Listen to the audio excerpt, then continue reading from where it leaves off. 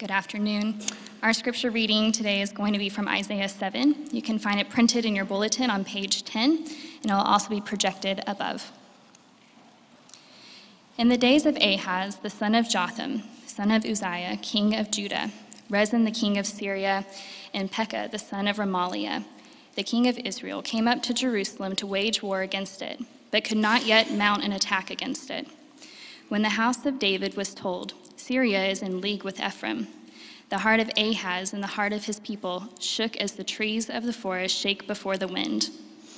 And the Lord said to Isaiah, "Go out to meet Ahaz, you and Shear-Jashub, your son, at the end of the conduit of the upper pool on the highway to the washer's field. And say to him, be careful, be quiet, do not fear, and do not let your heart be faint, because of these two smoldering stumps of firebrands, at the fierce anger of Rezin in Syria and the son of Remaliah. Because Syria with Ephraim and the son of Remaliah has devised evil against you, saying, let us go up against Judah and terrify it, and let us conquer it for ourselves, and set up the son of Tabeel as king in the midst of it. Thus says the Lord God, it shall not stand, and it shall not come to pass. For the head of Syria is Damascus, and the head of Damascus is Rezin. And within 65 years, Ephraim will be shattered from being a people. And the head of Ephraim is Samaria, and the head of Samaria is the son of Remaliah. If you are not firm in faith, you will not be firm at all. Again, the Lord spoke to Ahaz, ask a sign of the Lord your God. Let it be deep as Sheol or high as heaven. But Ahaz said, I will not ask, and I will not put the Lord to the test. And he said, hear then, O house of David, is it too little for you to weary men, that you weary my God also? Therefore the Lord himself will give you a sign. Behold, the virgin shall conceive and bear a son, and shall call his name Emmanuel. He shall eat curds and honey when he knows how to refuse the evil and choose the good. For before the boy knows how to refuse the evil and choose the good, the land whose two kings you dread will be deserted. The Lord will bring upon you and upon your people and upon your father's house such days as have not yet come since the day that Ephraim departed from Judah, the king of Assyria. The word of the Lord.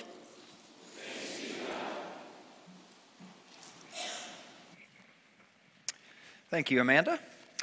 Okay, kids, I mentioned your Trinity Kids Bulletin earlier. You can grab that now, and there is a spot on there to jot down 3 things that I want you to listen specifically for. Here they are. The first is a security blanket. The second is an illustration about a fire. And then the third is an illustration about a bad dream. So security blanket, fire, and bad dream. With that, let me pray for us as we come to this passage. Father, we ask now that the words of my mouth and the meditation of all of our hearts together would be pleasing in your sight, O Lord, our rock and our redeemer. Lord, we pray that you would attend to us as we attend to your word. And Lord, you make these wonderful promises, these great promises that when your word is proclaimed among your people, that it will not return void. And so, Father, we look to you expectantly this afternoon to accomplish what you desire in us. And Lord, we pray that above all, we would see and behold your Son, that we would be drawn to him, that we would hear of his grace and love for us, and that we would respond with great love for him. And we pray this all in his name. Amen. Continue with the classic Christmas movie theme, and I got a little pushback last week with some of my with my list. One that was not on the list, but that could be, is a Charlie Brown Christmas. For me, my absolute favorite character is Linus, and that has everything to do with his blanket. And if you remember, Linus carries this blanket with him everywhere it goes, everywhere he goes. It becomes a prop for him in all kinds of different ways. So here's a little sampling of how he uses it in these comics. He uses it as a neck scarf, Lucy's kite, a parachute, 2 different sports coats, a bullfighter's cape, a hammock, a slingshot, and then in a Charlie Brown Christmas, it's as a shepherd's headdress. Remember that? He puts it on. The main use, though, for this blanket is as a security blanket. And so Charles Schulz, the author and illustrator, introduced the blanket into the comic strip on June 1st, 1954. And so there's this scene in that original comic strip where Lucy and Charlie Brown are talking about this blanket. And so Charlie Brown says this. He says, "Why does Linus hold his blanket like that?" Lucy says, "I'm not sure. I think it maybe gives him a feeling of security." And then from that point onward, Linus always has his blanket with him.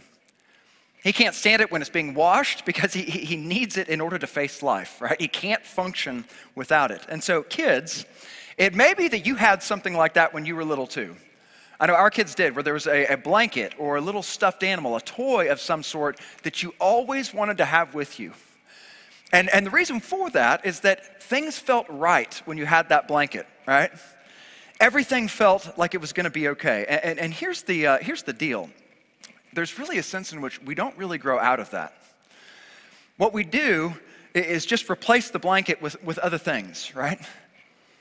That we are always looking for something or someone that's going to make us feel safe and secure. And I think we feel that especially so when things in your life feel uncertain, when things in your life feel out of control, and even when things in your life feel scary because you are so out of control. And that question of where true security can be found is really what this passage is all about. And that question is actually a really good question of Advent itself. As we've mentioned in previous weeks, Advent is all about waiting. And so I read this quote last week from Fleming Rutledge. She says this: "The church lives in Advent. That is to say, the church lives between two Advents. Jesus Christ has come. Jesus Christ will come. We do not know the day or the hour. If you find this tension almost unbearable at times, then you understand the Christian life." Where can we find true security? And so there's really this sense in which our situation is similar to Israel's in the Old Testament in some certain ways. They had been given these great promises. They had seen some of those promises fulfilled, but they hadn't seen all of them fulfilled. And so they're living in between the times, and that is the place where we find ourselves. And so one of the things that we find ourselves doing in that place is having to wait. And waiting is really, really hard to do, and it's especially hard to do when things around you don't look good. And that's actually the situation that Ahaz and the people of Judah find themselves in this passage. And one of the challenges as we look at some of these Old Testament promises of the Messiah is that we're familiar with maybe the verse that gets quoted in the New Testament, but we don't really know much about the context that surrounds it. And so we're going to have to do a little bit of a deep dive into some more unfamiliar parts of the Bible. But I think what you're going to see is that the kinds of things that the people of God in the Old Testament were wrestling with, things like, can I trust God with my circumstances, or do I need to look elsewhere, are the same kind of questions that we ask as well. And so what I want to do this afternoon is look at this passage under three headings. The first is the feeling of insecurity. Secondly, the grasp for false security. And then thirdly, the Lord's gift of true security. So first, the feeling of insecurity. So in this passage, we're introduced to this character of Ahaz. He is the king of Judah. This is after Israel had been divided into a northern kingdom, which was then continued to be called Israel, and then the southern kingdom, which was called Judah. And so, okay, why is Ahaz in this passage so insecure and fearful? So a little bit of context here. We know from 2 Kings 16 that Ahaz was not a good king. And we actually find out a little bit of why that was the case in this passage. Here's what's happening. So Syria and Israel, that northern kingdom, are afraid of Assyria, who was this other military superpower of the day. And so what they think is, if we can pull Judah into this and have these three powers combined, then we might hold a chance against Assyria. And so what Syria and Israel decide to do is to attack Judah. Because what they want to do is attack Judah, take Ahaz down, and then put a puppet king in place. Because if they do that, maybe they can hold their own against Assyria. And so verse 1, they do attack Judah, and it says this: they came up to Jerusalem to wage war against it. And so understandably, King Ahaz and the house of David, the people of God, Judah, are totally freaked out by this. So verse 2, the heart of Ahaz and the heart of his people shook as the trees of the forest shake before the wind. I know that we don't really get much of an autumn here in Fort Worth. What we do get is happening outside right now, right? But picture here the wind blowing through those leaves and the way that the leaves shake with that strong wind. And that is a great picture of what it looks like to be afraid. That's how Ahaz and the people of Judah feel. They're scared to death at the prospect of this war that's come upon him. And so here's what the Lord does for them. He sends Isaiah the prophet to them, and he does that in order to comfort them, to reassure them that the Lord is with them. And so verse 4, say to him, be careful, be quiet, do not fear, and do not let your heart be faint. He's saying, Ahaz, you don't have to be afraid. Why not? He goes on to say, it's because these two countries, Israel and Syria, are like two smoldering stumps of firebrands. Okay, so what does that mean? So kids, here's what I want you to do. If you are so fortunate as to have a fireplace that burns real wood in your house, I want you to think about the last time you had a fire. Hopefully it was like last night, okay? And I want you to think about what happens when the fire begins to burn down. And maybe there are a couple of logs there that are left, and they're just smoldering on the end. And they have nowhere near as much danger and power as they initially had when the fire was roaring, right? And you know as well that if you just let those two smoldering stumps burn and just leave them, they're going to burn out, right? So Isaiah is saying that's what Syria and Israel are. They're these smoldering stumps that are going to burn out if Ahaz will just trust the Lord. And so the Lord goes on to say in verse 7, that this attack, Syria and Israel coming against Judah, is going to come to nothing at all. It says in verse 7, it shall not stand, it shall not come to pass. And then in verse 8, he says, within 65 years, Ephraim, which is Israel, won't even be a people anymore. So here's what he's saying. He's saying, Ahaz, you have got nothing to fear if you will just put your trust in me. If you will just put your faith in me, you will be just fine. Here's the thing, though, that he says in verse 9. He says, if you are not firm in faith, and that you is plural, if y'all are not firm in faith, you all will not be firm at all. You've got to trust the Lord in this place. So that's why Ahaz is scared. He's getting attacked by these other two countries. So here's the question then for us. What does this look like for us? Where is the place where we might feel some sense of insecurity and of fear? And I know for a lot of us right now, we feel this financially. We feel this because inflation is killing us right now. And you think like with Christmas hitting, you feel it even more. And you're taking a look at your budget and you're kind of going like, I don't know how all this is going to work out. This is not what I expected the end of 2022 to look like. Or it could be, though, that you're feeling this in a sense of fear with your own children. Where you're watching the decisions they make, you're watching the friends that they have, and it scares you to think about where this path leads in the end. And you feel helpless to do anything about it.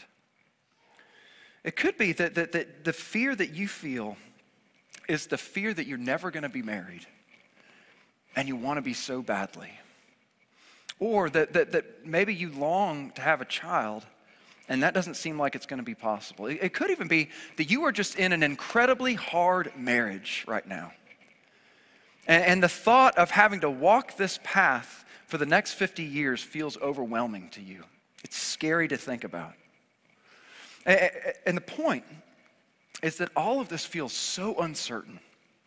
All of this feels so out of your control. And so like Ahaz in this passage, it is so hard to believe that God is actually at work in the middle of that situation. And that you can actually trust him with your very life. And so the temptation in that place that all of us feel is to try to find something that does seem certain. It's an attempt to try to find our own security blanket, right? Something that would give just some sense of safety, of security, of protection to us. And so what we find in this passage is that that's exactly what Ahaz does. So secondly, the grasp for false security. So here's what it looks like for Ahaz. It's a little bit hard to see in this passage, but we know here from verses 8 and 9, and then especially from 2 Kings 16. So if you want to jot that down, you could look at that later. What Ahaz really wants to do, and ultimately what he does end up doing, was to turn to Assyria to protect him from Syria and Israel. So he goes to the major military superpower Assyria to protect him. 2 Kings 16, verse 7. So Ahaz sent messengers to the king of Assyria, saying, I am your servant and your son. Come up and rescue me from the hand of the king of Syria and from the hand of the king of Israel who are attacking me. So here's what he's doing. Rather than trusting in Yahweh, rather than trusting in the Lord, he is fleeing to this other military power. He's going to this pagan foreign power for protection. And I want you to remember that the only thing that God asked him to do, that God called him to do, was nothing. All that he had to do was to be quiet, be careful, and trust Yahweh. To fight the temptation to panic and grasp for control in all these other places. But here's the thing, even here, even in the midst of Ahaz's unbelief, the Lord shows real patience with him. So what he does is he sends Isaiah again in verse 10. He offers a sign in verse 11. So here's what he says. Ask a sign of the Lord your God. Let it be as deep as Sheol or as high as heaven, which is to say, ask the Lord for whatever you want. There's nothing he won't do to protect you and to protect the house of Judah. And so you hear that and you think about the Lord's mercy and kindness to him. You think, surely Ahaz is going to take him up on this. And of course, we'd be wrong in thinking that. Ahaz says this in verse 12. He says, I will not put the Lord to the test, which on the one hand sounds really pious, right? But that's actually not what's happening. He's refusing God's offer of a sign, not out of some sense of piety, like, oh, I'm not going to put the Lord God to the test. He's refusing the sign because he doesn't think he needs the Lord's help. He doesn't want the Lord's help. He'd rather go to Assyria for help than to take the Lord up on this sign. And here's the problem. He'd rather pursue that alliance with Assyria than trust in the Lord.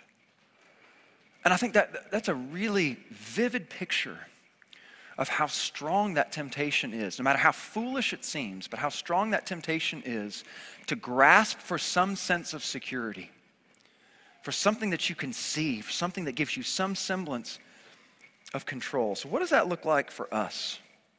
Where is it that we're tempted to turn here? Well, I know that, obviously we're not looking for a military alliance with our issues. Here's the thing, though. I do think that this does explain some of why it is so easy to get sucked into grasping after political power.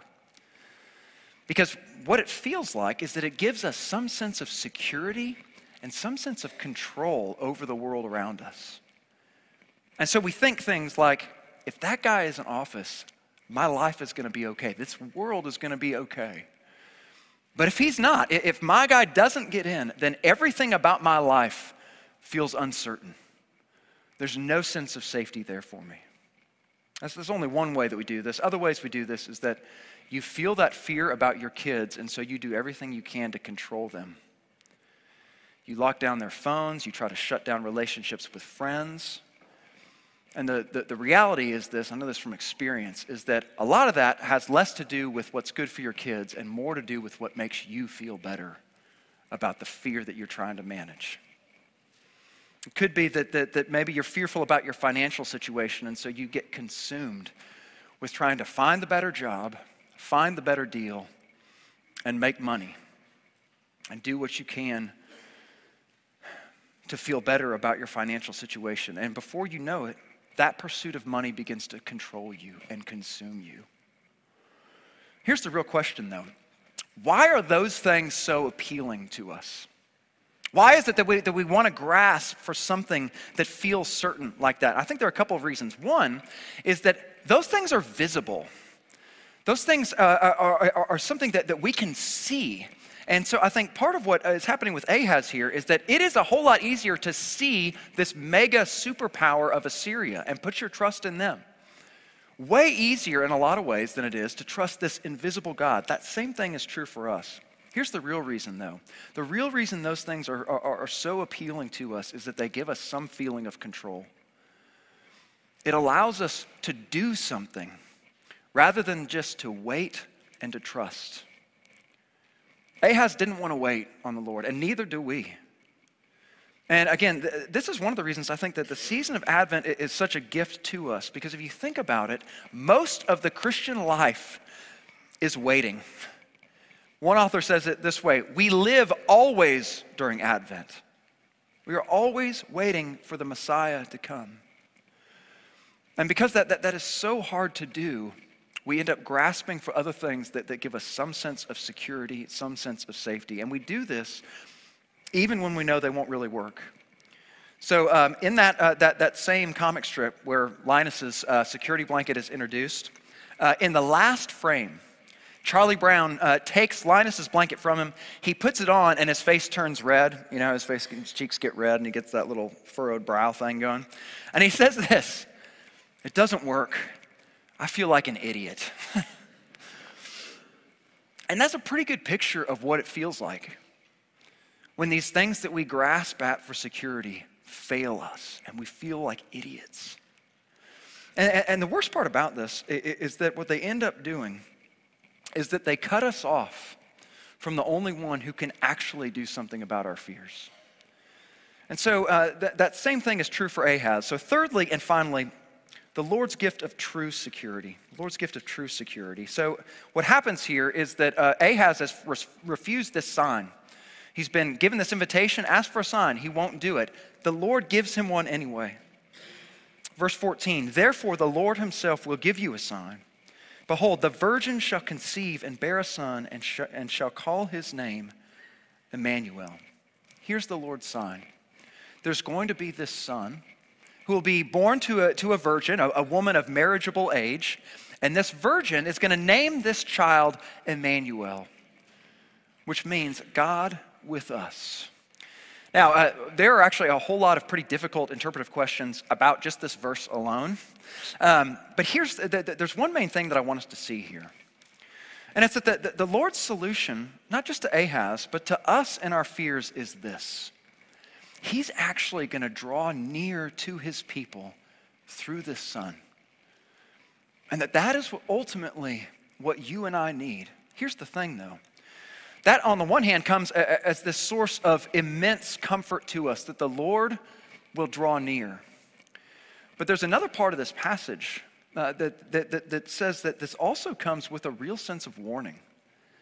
And so I want to look at both of those things. So first, the comfort of his presence. So to Ahaz and to the house of Judah, God says there's going to be this child born to a woman of marriageable age. By the time this boy is old enough to make these sort of moral judgments, to decide between good and evil, or even before, this is kingly language, before he is to become king, these two countries, Syria and Israel, are going to fall. And what's amazing, of course, is that that's exactly what happened. That within 3 years, Syria had fallen to Assyria, and then Israel fell 10 years later. And so the point is this: God is making this promise to save his people. That salvation is coming. So that is the good news of great comfort for those who would put their trust in Yahweh. And so this is what God is saying to Ahaz. You got to remember this. This is the reason that you have, that I am giving you, to put your faith and your trust in me. But here's the thing, though. This is only a shadow of the way that God would eventually fulfill this promise. Only a shadow of the way in which he would draw near to you and to me. So Matthew chapter 1. But as Joseph considered these things, behold, an angel of the Lord appeared to him in a dream, saying, "Joseph, son of David, do not fear to take Mary as your wife. For that which is conceived in her is from the Holy Spirit. She will bear a son, and you shall call his name Jesus, for he will save his people from their sins." All this took place to fulfill what the Lord had spoken by the prophet. "Behold, the virgin shall conceive and bear a son, and they shall call his name Emmanuel," which means God with us. See, God has come near in a way that no one could have ever imagined. he has come near to you in his Son. And he's the only one who can ultimately and actually give you the rest from that fear and uncertainty of your life that feels like it is controlling you right now. And the way that he does that is by promising you that he is with you. That he is with you in the worst, most frightening circumstances of your life. That he is with you in the places where you feel like you have no control whatsoever. He says to you, I am with you. So kids, I want you to think about the last time you had a bad dream. And my guess is that what happened when you had that bad dream is that the first thing you did when you woke up was to run into your parents' room and to crawl in bed with them. Now, why did you do that? You did that because you know that if you can just get close to your parents, things are going to be okay. That it's their presence and their nearness to you that makes you know that everything is okay. See, that is exactly what God has done for you. He has drawn near to you and he has told you it is going to be okay. What does that mean for us? Well, it means, among other things, that you are not alone. Like one of the absolute worst things about our fear is how isolating it is. You feel like you are all alone. And the hope of Advent, the promise of Advent, is that your God has come near and that your God will never leave you nor forsake you, that he is with you right now. And that there is a sense in which by the Holy Spirit, he could not get closer to you. He has taken up residence inside of you. And so here's the thing. You might not be able at all to see the way forward right now. Like you might not even be able to think or just imagine a path through these circumstances of your life. Here's what you do know and can know for certain. It is that your God is with you. And that there's a day coming when your God will come again. And that when he does, he will cast away all of the darkness of the uncertainty and fears of your life. That they will be chased away by the light of Christ once and for all. That is good news of great comfort for all who would trust in him. But here's the deal about this passage. The reality is that Ahaz never trusted the Lord. He chose not to believe God. That's what verse 17 is all about. The rest of this chapter of chapter 7 of Isaiah is about the judgment that will come on the house of Judah because of Ahaz's unbelief. And here's the deal. That comes to us as well. It's this picture of how any sort of security outside of the security that is found in the Lord alone is ultimately going to fail. And so here's the thing. The Lord coming to us in Jesus is literally the most comforting news if we will but put our faith in him. But at the very same time, it is terrifying news if we refuse to put our faith in him and reject him instead. Because when Jesus returns, part of this Advent truth is that he will come in judgment. And so here's the question that we've got to ask ourselves. It's part of why Advent is this season of preparation. It's why Advent is a bit of a somber season, because it forces us to ask this question: where is my trust? What am I actually trusting in? Is it in Jesus or is it somewhere else? The invitation, though, of this passage is to turn to the Lord in faith. To turn to him in faith, to give yourself to him, and to do so with the confidence that he can be trusted. Because it's that same God who has given his life for you in the person of Emmanuel. So let me return to Linus and to his blanket here. I did a little Googling, also known as research, about Linus quotes, okay? So I came across this blog post, this is from a number of years ago, and that pointed out something that was actually pretty interesting about Linus's blanket. So remember Linus's great speech in his What Christmas is All About speech, right? So Charlie Brown says this. He says, "Everything I do turns into a disaster. I guess I really don't know what Christmas is all about. Isn't there anyone who knows what Christmas is all about? So Linus says, sure, Charlie Brown, I could tell you what Christmas is all about. And so he walks to the middle of the stage and he begins to recite Luke chapter 2. But when he gets to the part where the angel speaks to the shepherds and he says, fear not, this is worth watching again, he drops the blanket. And that was completely intentional. And so one author says this. He says, the birth of Jesus allows us to simply drop the false security we've been grasping so tightly and learn to trust and cling to him instead. See, that is the message of Advent. That we can actually turn from all of these ways of false security and come to the one, the promised one of Advent, who will give us real security. This is the one who has come. And praise God, he is the one who will come again. Amen. Let me pray for us. Father, we thank you that you are a God of such immense patience with us, that you are a God who is so willing to give us this sign. And Lord, you have shown yourself over and over to be a God who is abundantly trustworthy, and so we see that you've demonstrated that most clearly in the sending of your Son, Emmanuel. And so, Father, we pray that we would put our faith in him, that we would turn to him and find rest, find safety, find security, find the one who could cast out our fears, to set us free from them. And we pray this all in his name and for his glory. Amen.